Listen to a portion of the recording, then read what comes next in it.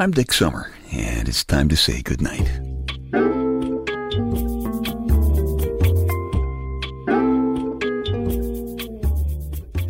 This is a quiet place to rest your head, a safe place to hide a hurting heart, a gentle place to fall. We just call this place goodnight. I'm here to tell you that sometimes when you get too smug, it comes back and bites you in the neck or whatever part of you happens to be sticking out at the time. I was just sitting here in my big black leather papa chair in my living room and I was ready to lay something on you I thought was really clever and also very true, by the way. And it happened. I got a zap.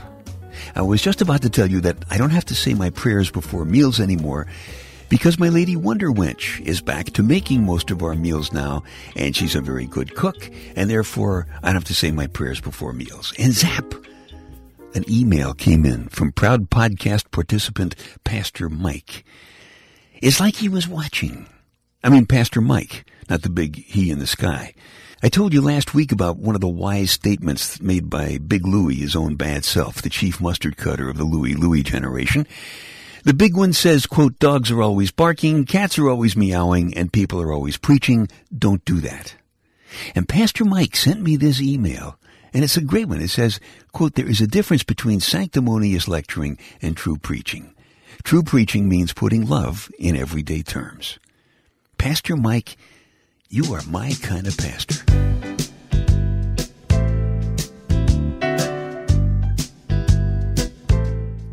Let me tell you, I think if there really is a God who created everything, all right, the real master of the universe, and he wanted to deliver a message to the world, that he would be a lot more inclined to use a messenger like proud podcast participant Pastor Mike than some guy on cable TV with a big ego and a bigger car and a slick down comb-over hairstyle, that's for sure.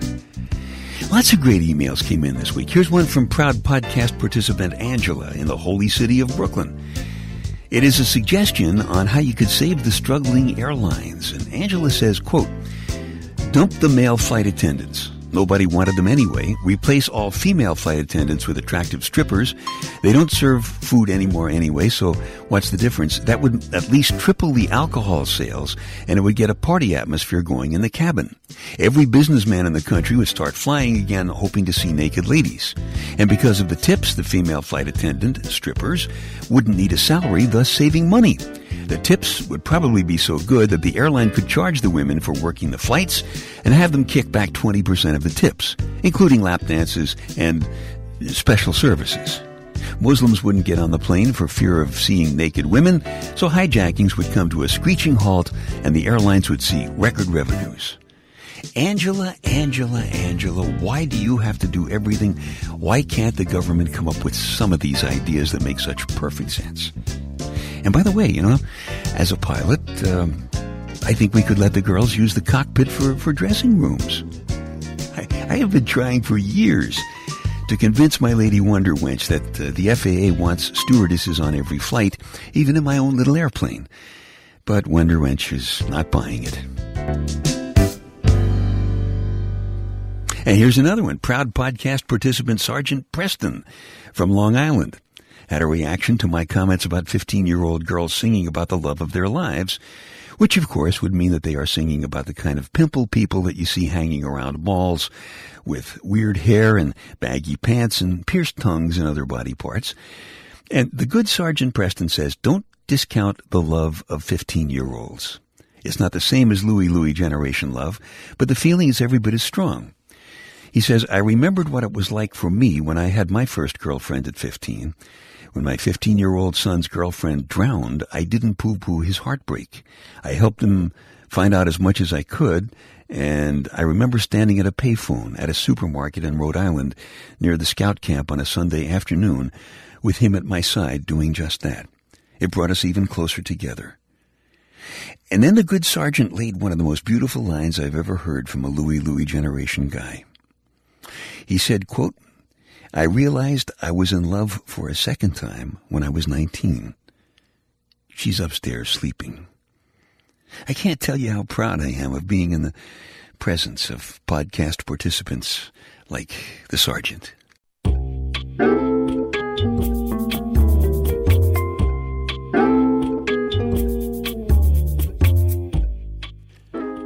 Dick's Details, a bunch of completely unimportant stuff to stuff in one ear so you can squeeze the important stuff that's keeping you awake out the other ear, and you can nod off comfortably to sleep. Bathtubs in British Ramada Inns are stocked with complimentary rubber duckies. I gotta bet that most British guys can't resist trying to sink those rubber duckies with their fast-surfacing submarines. That would be a temptation too great to ignore. The scientific name for heavy winter fog containing ice crystals is Paganip. Paganip. Imagine the forecast. Here's tonight's forecast, folks. Colder than last night, and there'll be a little Paganip in the air. I love it. Sounds good. Last but not least, some female cockroaches mate only once, and they are pregnant for the rest of their lives. I gotta bet those are the really nasty ones with attitudes. Dick's Details. They take your mind off your mind. Looks like this is the week for great emails. By the way, my email address is dick@dicksummer.com in case you want to send an email. Well, proud podcast participant Alan Balkin from Paris wrote a very kind review of the new Night Connections 2 personal audio CD for CD Baby, which I appreciate very much. And he singled out one of the cuts on the album like this. He said, quote, "Just when you think you know what's coming next, the story changes direction. One particular track entitled Just Enough has to do with a subject that's near and dear to Dick's heart, and that is flying. This is one of the stories that gives you one of those I didn't see it coming moments." Thank you. Appreciate that, Alan. And here it is, Just Enough, from Night Connections 2. You live by yourself in this little room, but you're never alone. It was in this room that you first made love. You were a virgin at the age of 27. You had plenty of opportunities. A rancher who wanted to give you the side of a mountain with a herd of sheep and your own horse. A disc jockey who offered mostly a lot of bologna, or in his case, Polish sausage. A sales manager who swore that he'd leave his wife for you. You'd gotten used to being called frigid and an old maid. It hurt. But you weren't going to have sex until you were ready to make love. He was a pilot. You were working the all-night shift at the airport. It was late and cold and windy, and the ceilings were low. Bad night for pilots. When he called for fuel on the radio, something in his voice reached all of the way inside you. It was a shock. Like when you suddenly meet someone you thought you'd never see again. When he walked into the office, he was tired, unshaven, and tense. But he gave you a smile that took your breath away. And he headed straight for the telephone. He was checking the weather. He wasn't particularly handsome, but he had a strong, comfortable way of moving. He was flying canceled checks. There was just too much weather for his single-engine airplane, so he had to stay over for the night. You didn't believe your own hearing when your voice invited him to use your apartment. It was right across the street from the airport. You were working all night anyway. He did. And you found him sprawled, deeply asleep, fully clothed on your bed when you got home. So you made him some breakfast. And then you made love. It was just so damn natural. It was right. It was time. It was good. He left an hour later. He didn't make it. They found the wreckage of the plane about a half mile from the runway. You gave him something no other man ever had. He left you his smile, the sound of his voice in the corners and the shadows of this room.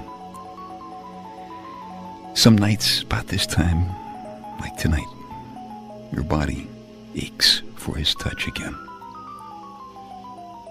But what he left is just enough.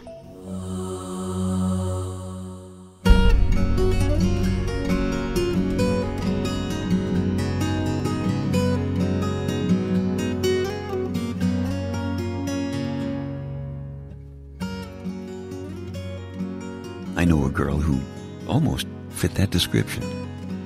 She's sleeping upstairs. That's just enough from the new Night Connections 2 personal audio CD. If you like it, you can just keep this podcast. Or if you want a fresh copy, just go back to dicksummer.com, download it from the Night Connections 2 icon on the opening page. I've been telling you about the Louie Louie generation. Folks who've had that song playing in the back of their minds for a long time. And folks who know enough to keep that Louie Louie spirit alive in their maturing bones, you know? Big Louie, his own bad self, the chief mustard cutter of the Louie Louie generation, understands that sometimes our lives get so nuts that we wonder who we were before we lost our minds. I guess that's why it's a good thing that we can fall in love when we're young, before we've grown any significant minds. I guess it's easy to fall in love when you're young. And the sergeant is right. You know, young love really is love. As time goes by, it gets harder to fall in love. For one thing, who has the time, you know? For another thing, who has the guts to try that again? It's tough. But there's some good things about Louie Louie generation love. I think the best thing is that we have some experience, a little perspective, you know? I think maybe more appreciation for somebody who is willing to take the time. Somebody who's willing to take that big chance with us. And that's one of the reasons that Big Louie, his own bad self, always says, you just never know when something absolutely amazing is going to happen next.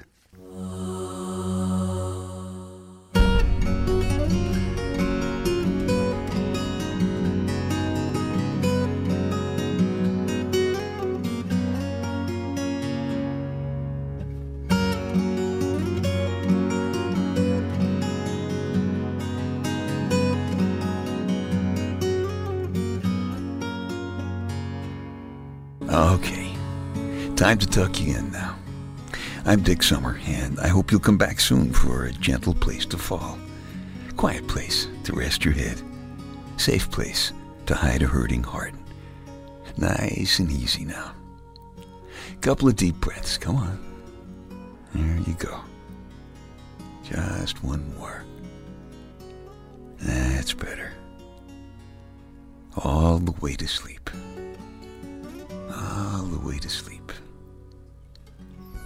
Good night.